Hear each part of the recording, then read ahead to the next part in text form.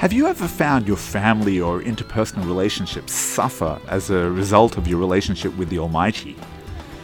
Welcome to the Transformative Daf. My name is Rabbi Daniel Friedman. Today we are on page 5 of Yevamos, and we learn that ultimately it is about bringing honor to God. Yes, we all must serve God. We're all obligated to serve God. But most of all, He wants to be honored by our actions. Welcome to the Transformative Daf, and thank you for being my chavrissa today. I like to begin with a story.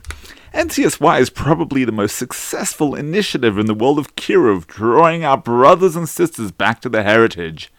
Dozens of our community kids have been inspired by NCSY to live Torah-observant lives. The Shabbatons are incredible. Many a teen has returned from a Shabbos away determined to become a more committed Jew. But it doesn't always come without its costs. Justin's parents were irate. He'd been inspired to keep Shabbos and now refused to go by car with his parents to eat Friday night dinner with their friends who live downtown. "You think you're so frum," they said to him mockingly. "What about the 5th commandment, honor thy father and thy mother?" Let's look at today's Gemara. The Brisa states, "You might think that honoring one's parents overrides the observance of Shabbos. Therefore Scripture teaches, each person his mother and father you must fear, and all shall keep my Sabbaths. I am the Lord." The verse mentions that all of you, your father, and your mother are obligated in my honor, says God.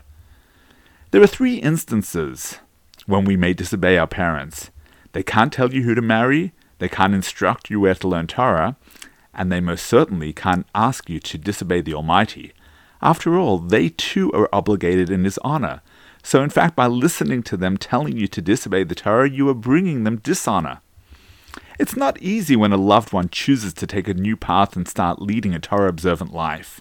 It takes patience on the part of both parties, whether it's your child, your spouse, your parent, and you have to be so careful to navigate the rough waters of the new dynamic of the relationship.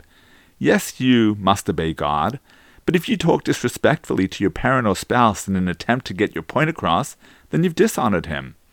Don't become preachy. Don't become annoying. Do your very best to observe the commandments without inconveniencing anyone else. Need to cook kosher food? The whole family doesn't need to transform their kitchen and eating habits to accommodate you. Buy a single camping stove to cook your food. Wash your dishes in the laundry room. Eat cold food if need be.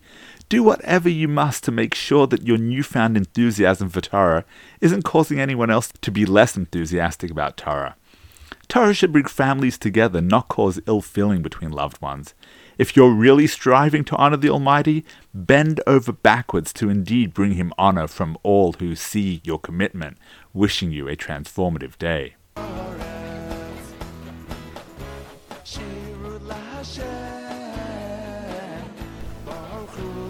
Thank you for tuning into the Transformative Daf podcast with Rabbi Daniel Friedman. Whether you've been doing Daf Yomi for years or you're not quite ready to commit but want to be part of the Daf Yomi global movement, there's something in the Transformative Daf for everyone. It's about joining the conversation. It's about talking over the Daf with your family, your friends, your colleagues. It means never being short of a discussion starter or a meaningful Dvar Torah. Every page of the Gemara, every word, every letter contains the secrets of the universe. To achieving a life of simcha and purpose, transform your life today. The Transformative Daf is published by Mosaic Press and available at all good Jewish bookstores and online from mosaicpress.com. Thank you, the Transformative Daf.